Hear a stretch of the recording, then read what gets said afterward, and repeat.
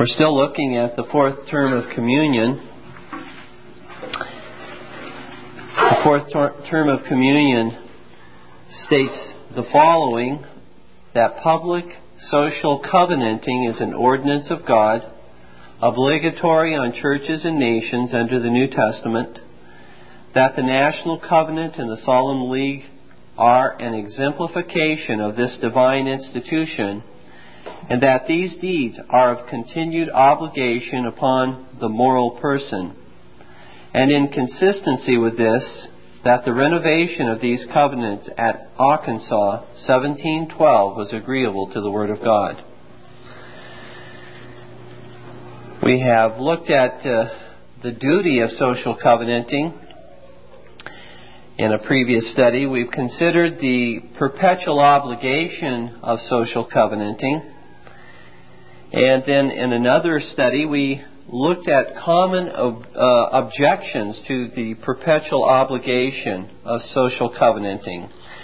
And now we're prepared this evening to begin looking at the first of the covenants that is mentioned in this term of communion, the national covenant. And so we'll focus our attention upon this evening. The National Covenant of Scotland was subscribed in 1638, and it is the first of two covenants, the other being the Solemn League and Covenant, which are covenanted in Presbyterian forefathers, subscribed during the glory of the Second Reformation. And I'm going to seek to give you a brief overview tonight, basically looking at 3 points. The three main points are the events leading up to the National Covenant, and then the events surrounding the National Covenant, and then finally an overview of the content of the covenant itself. That latter point we'll probably just very superficially cover tonight, and I want to spend more detailed time going through that next meeting. So let's consider the first point. You can see from the outline that there will be a lot of history involved in our lecture this evening. But I think it's very, very important to understand the historical context in which these events occur. It also lets us see that God is sovereign, that He is a God of history, that He does work in history, even as He has worked in history at that time, so He is working in history at this time. God is the same yesterday, today, and forever. And so we can, I think, derive and draw much encouragement from the fact that God is with His people. Very first point, key events leading up to the National Covenant. Scotland had enjoyed a blessed time of reformation of church and state under the powerful ministry of men like John Knox, John Craig, and Andrew Melville. In order to better promote and advance the work of reformation in Scotland against the harlot of popery and her illegitimate daughter prelacy. Remember, prelacy is rule by hierarchical bishops which have been appointed by archbishops.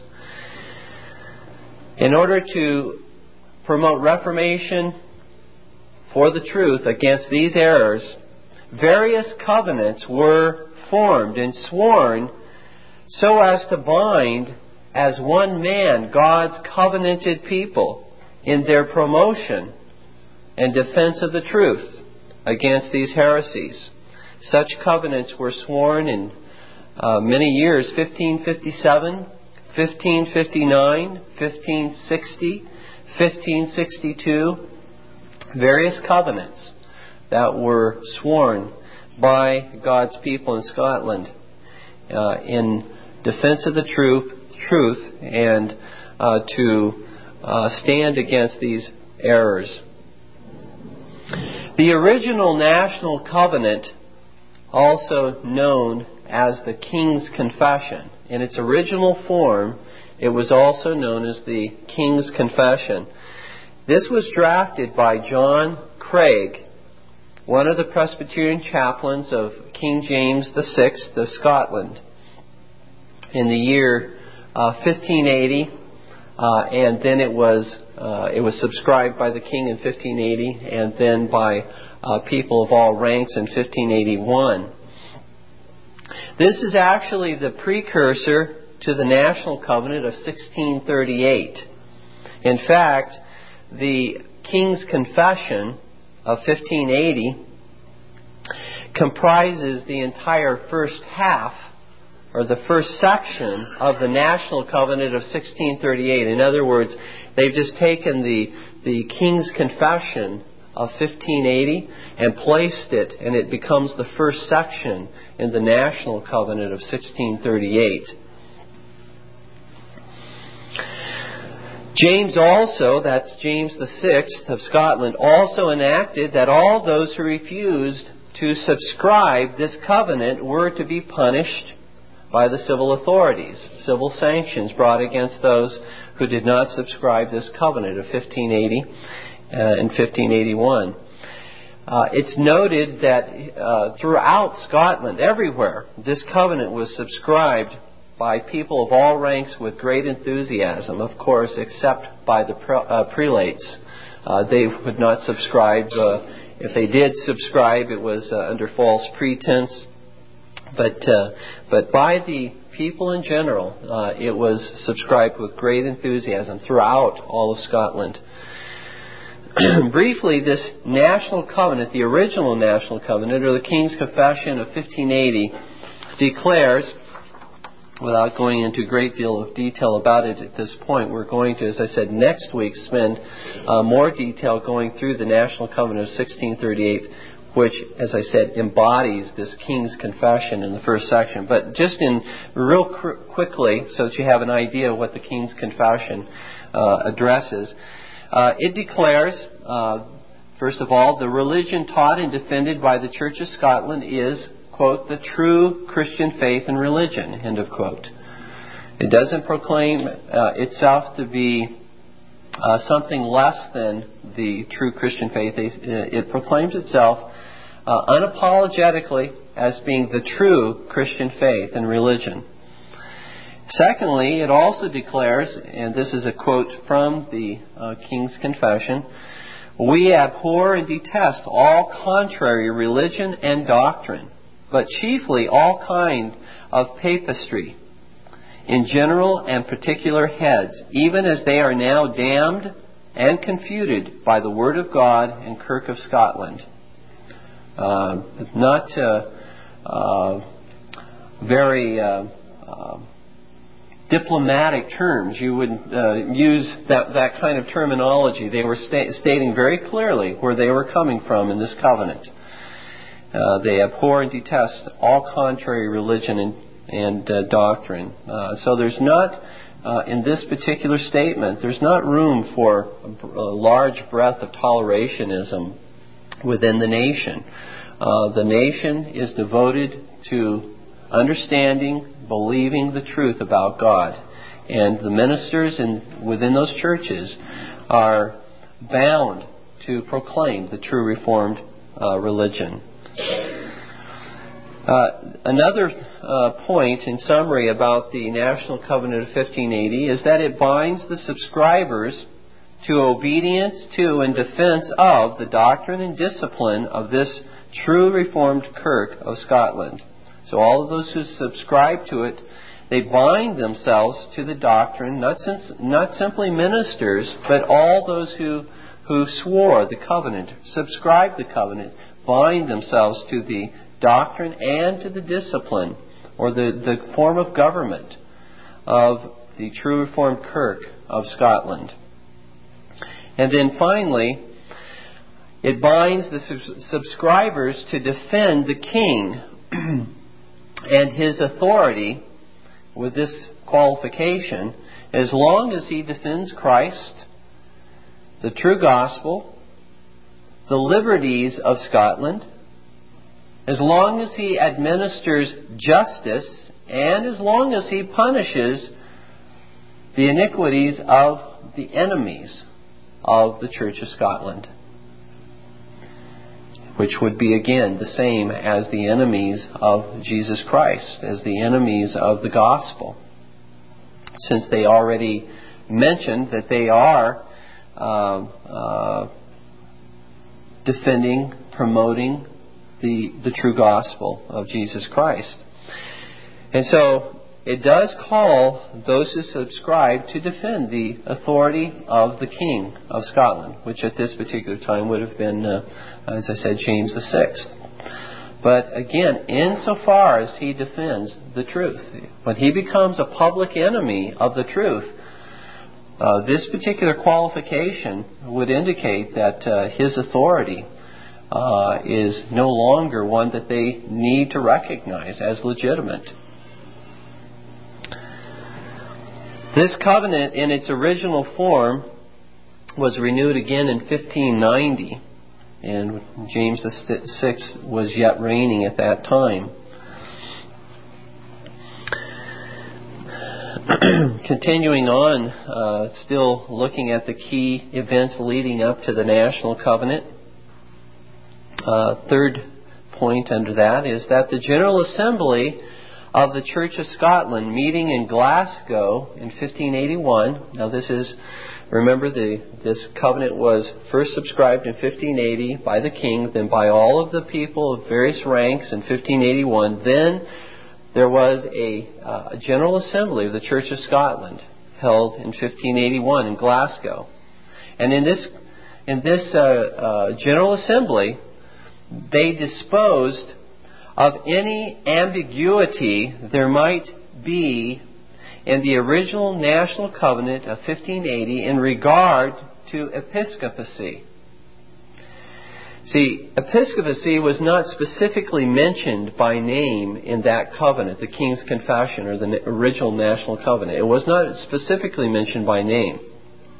What's specifically mentioned by name is papistry, popery, those types of terms speaking to the Roman Catholic Church.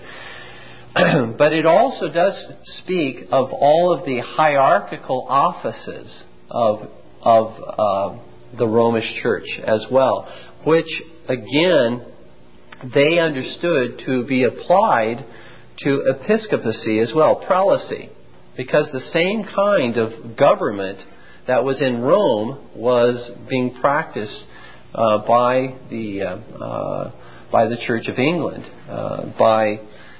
in episcopacy. And so this particular General Assembly meeting in 1581 they declared this statement concerning that covenant so as to clarify what they were promoting as far as the truth and what they were also exposing as far as error. They said, and I quote, "They meant wholly to condemn the estate of bishops as they are now in Scotland." End of quote. And so not only is popery condemned by this particular covenant, but also prelacy, episcopacy as well. Now I think this is very significant. If you realize that in 1584, James VI had basically broken his covenant that he had made in 1580 to defend and support Presbyterianism.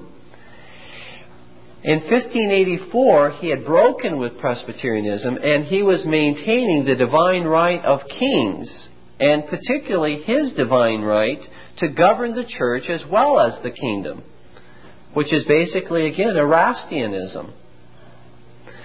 And a violent and flagrant violation of the National Covenant of 1580, which he had sworn to uphold. James did establish the church and state firmly under his control until his death in 1625. The fourth main point under key events leading up to the National Covenant During the reign of James VI, the notorious Articles of Perth, perhaps you've seen these articles referred to in some of your reading, the Articles of Perth were adopted by the Compromised Church of Scotland in 1618. Now, these are all events that are kind of preparing us for the 1638 National Covenant. The question put to the commissioners at this assembly in 1618 that was meeting in Perth was this: receive the Articles or disobey the king. Those were the choices that were put. That was the question that was put to the commissioners at this particular assembly. Receive the Articles of Perth, and I'll summarize them for you in just a moment, or disobey the king. Now, how would you like to be in that particular position, right there in a body that's meeting, and have that kind of pressure placed upon you? Well, these articles clearly brought Reformation in Scotland to a standstill. The Articles of Perth. They require the following in worship, in the worship of the Church of Scotland: kneeling when taking the Lord's Supper, rather than being seated, as was the practice of the Church of Scotland in conformity with the Word of God.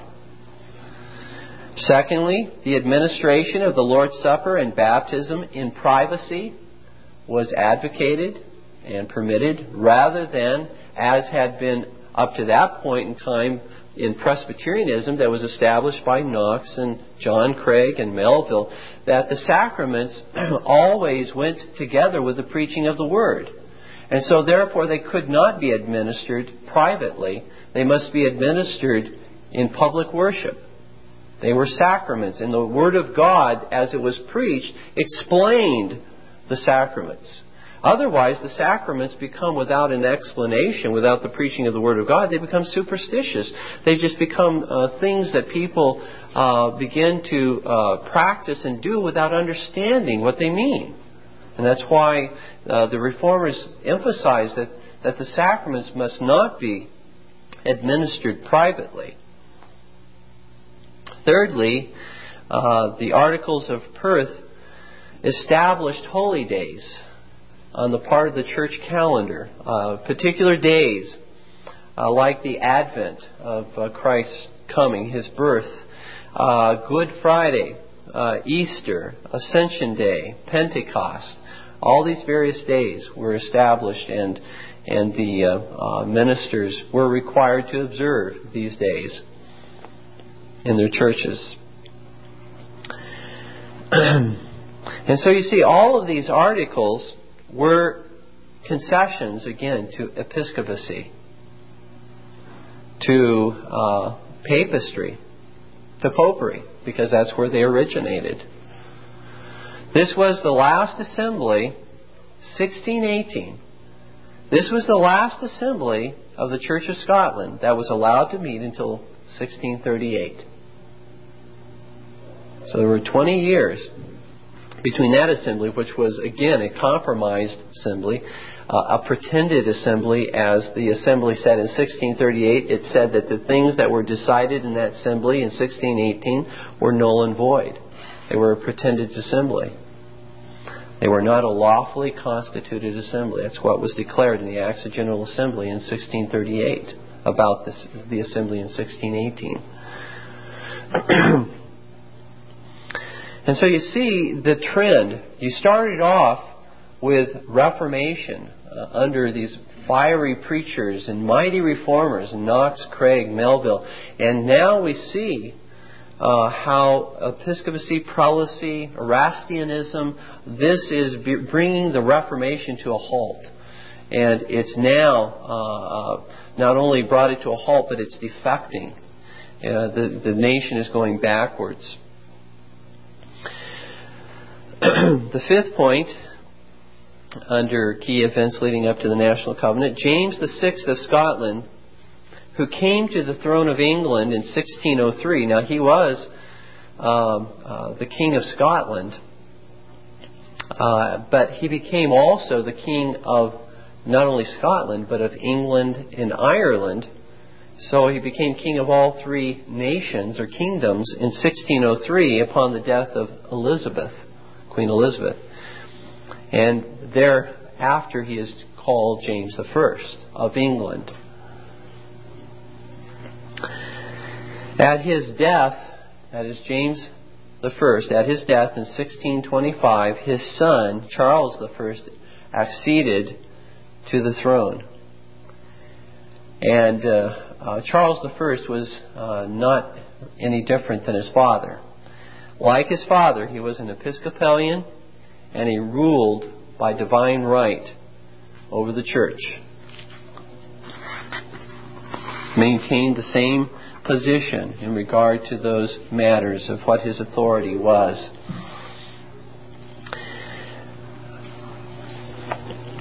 The sixth and final point under this first main point, here we introduce the villainous character of Archbishop Laud, who became Charles I's associate in seeking to control and destroy Presbyterianism in Scotland.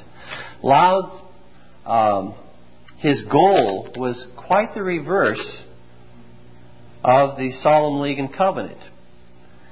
The Solemn League and Covenant and Archbishop Laud had this in common, that they both wanted uniformity.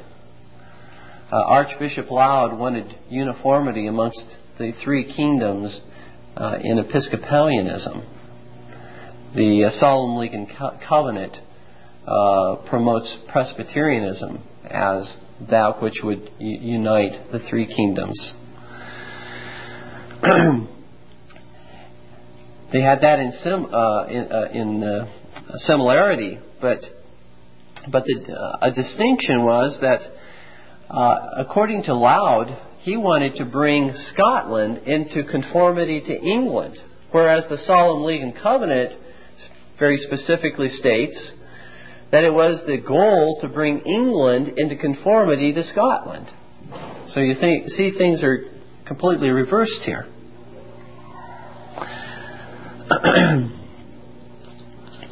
Laud finished his prayer book, The Church of Scotland, in 1636. And in substance, this prayer book was the same as the prayer book of the Church of England. The prayer book of the Church of England, and this particular prayer book, had various forms, like forms of prayer, various things throughout where the minister does not have any options with regard to how to pray, with regard to how to order the service in any way. Everything is basically laid out very, very strictly and rigidly. Now, in the Directory for Public Worship, which the Westminster Assembly gave forth, the order of worship is laid out. In other words, the main elements of worship are laid out. But the specific things, for example, as to prayers, that type of thing, is not specifically given. And so there is liberty and freedom in that regard.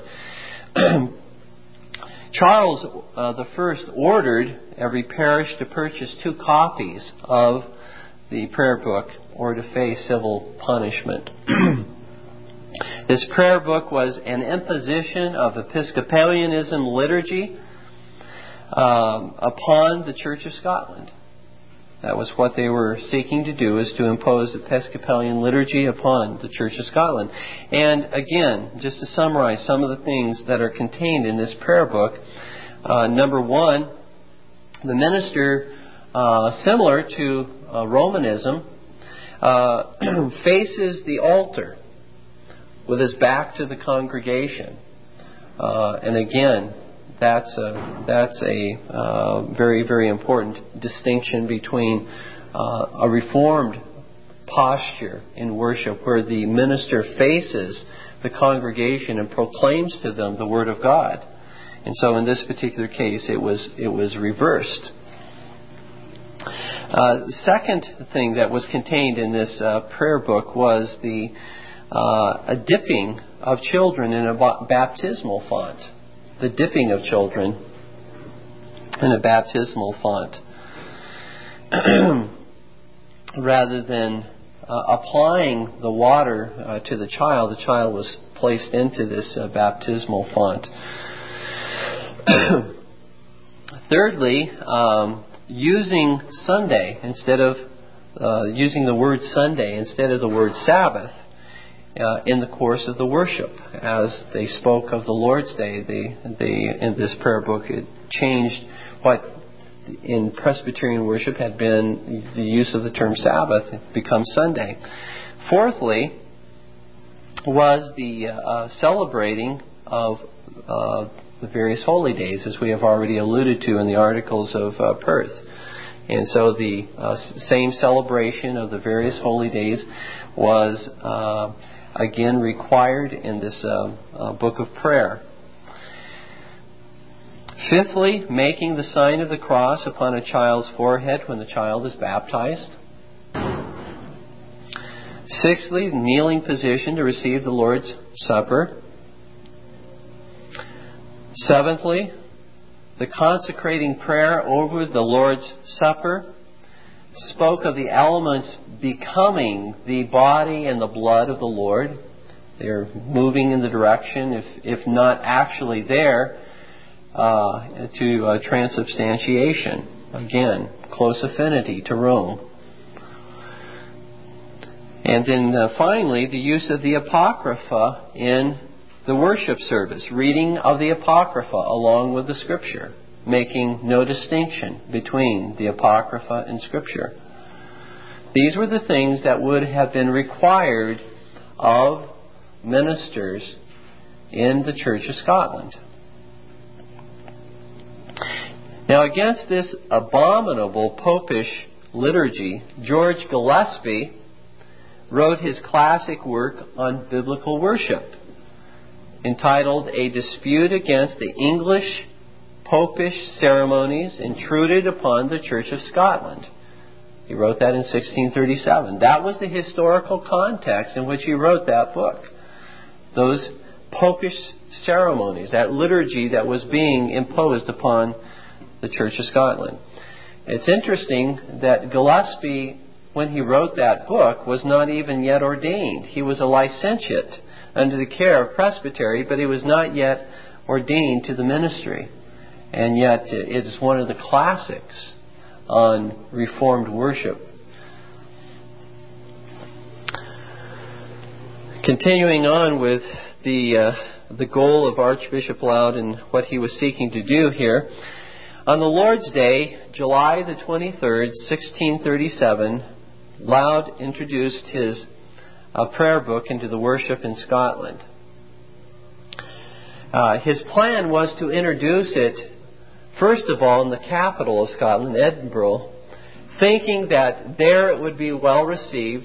You don't have these country bumpkins, and these are more likely to be people who have refinement, and they'll appreciate this, and they'll stand behind this new prayer book.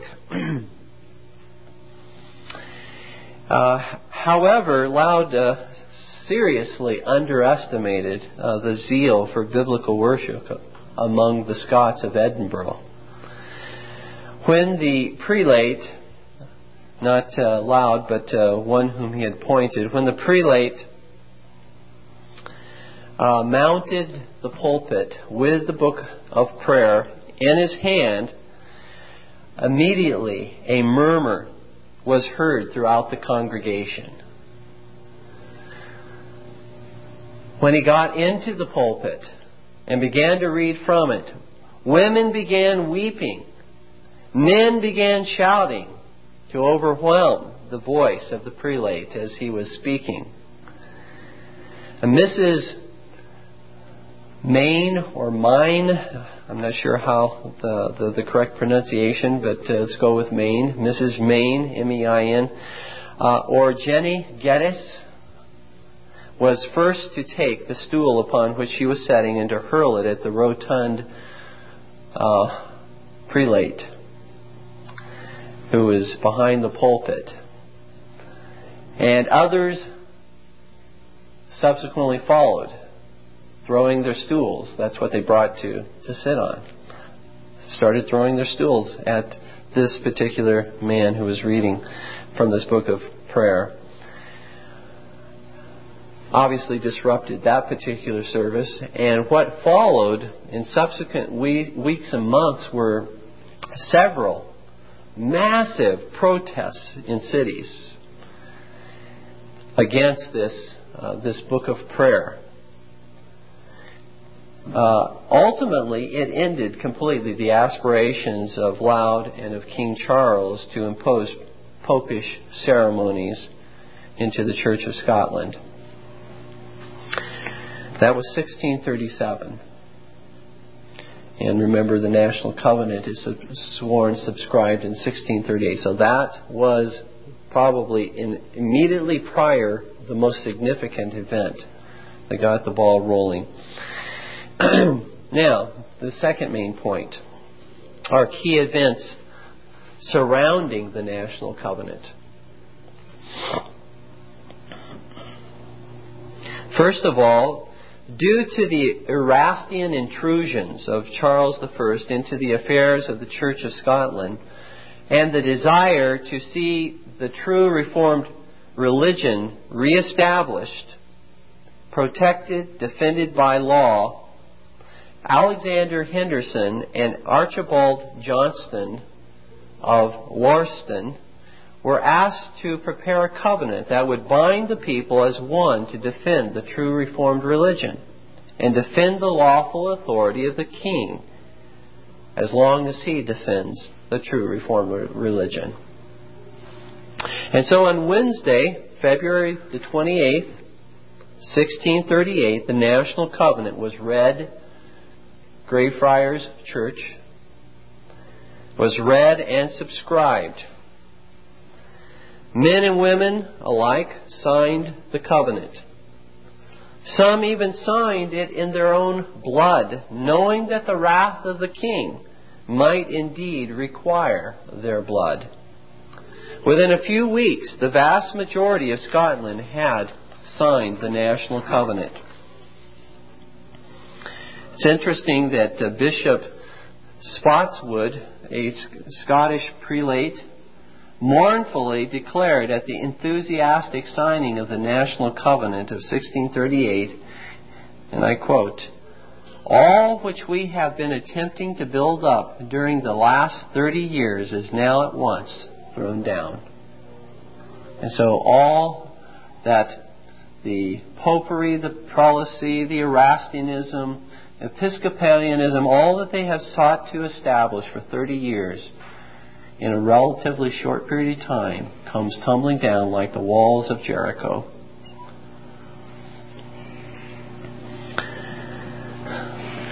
The third main point under this, or the third subpoint under the second main point, is that the National Covenant was a term of communion in the Church of Scotland. Anyone who would indicate that it was not is simply not familiar with the history. Very clearly, the swearing taking of the National Covenant was a term of communion. The Presbytery of Kirkcaldy resolved 1st of August 1639 that no, quote, willful non-covenanters would be admitted to the sacrament. And that was not simply one presbytery, but that was what was happening throughout the Church of Scotland. In fact, ministers who spurned the National Covenant were deposed from their office as ministers.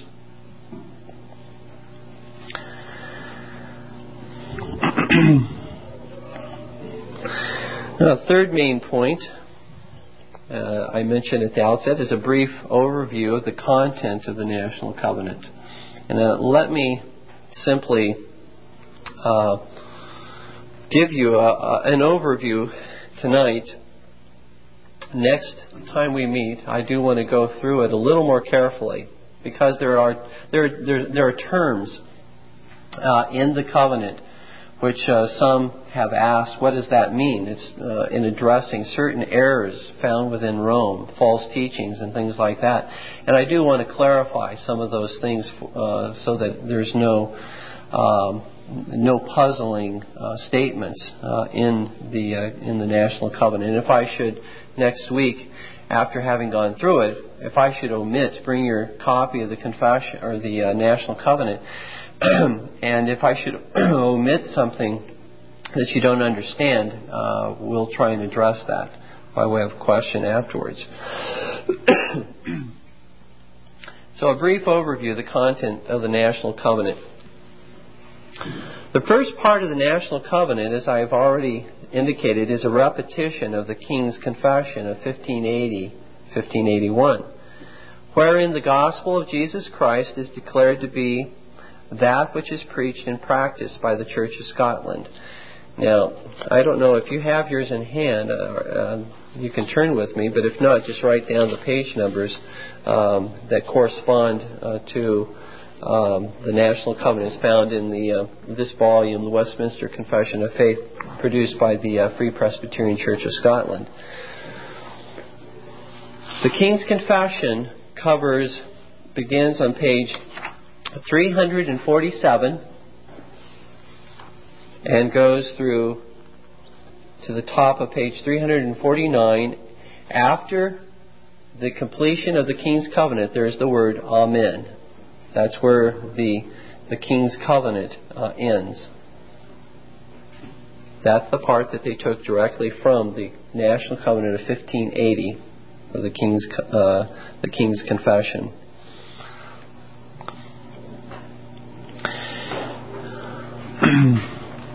And again, this section, just in brief overview, defends the truth. It exposes Romish errors. And there's a whole page of Romish errors. And we'll look at those more next time we meet. And then it concludes by indicating that this King's Confession is also to promote and defend the lawful authority of the King and his defense of the truth. That's the first section. The second section of the National Covenant was drawn up by Archibald Johnston, who happened to, by vocation, be a very brilliant lawyer and very familiar with all of the ancient laws. He was an elder, a ruling elder in the Church of Scotland, but also a brilliant lawyer. And in this section that he was responsible for, he cites the many Acts of Parliament, that is the Parliament of Scotland, the many Acts of Parliament which demonstrate how the civil government had legally established the Presbyterian Church of Scotland, and how by laws of Parliament, all contraveners of the true Reformed religion were to be prosecuted. It wasn't simply the Church. It was by established law, by Parliament, that these things were legally established. It also, in this section, gives the oath that was to be taken by the king at his coronation. And so the second section begins on page 349 with the word like as. It's in large letters there, like as. Just following just above it, the Amen. So page 349. And this section goes to page 352.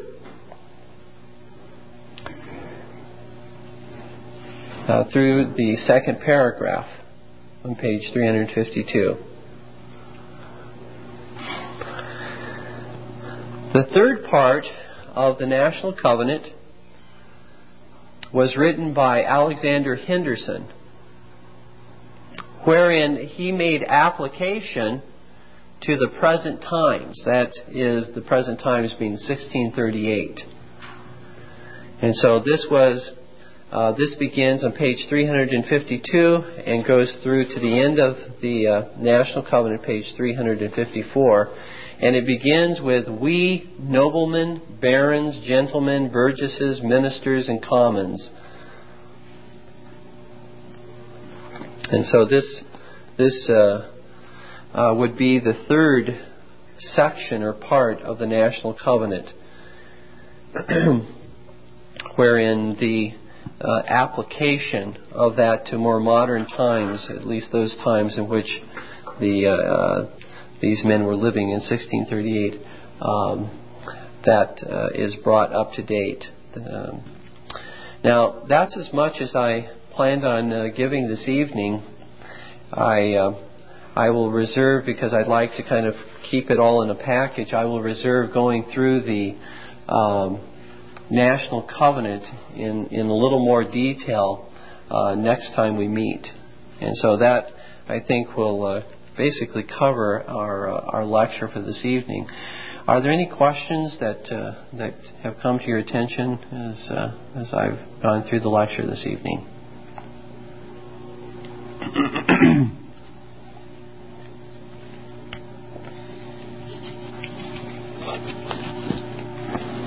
All right. Thank you for your attention.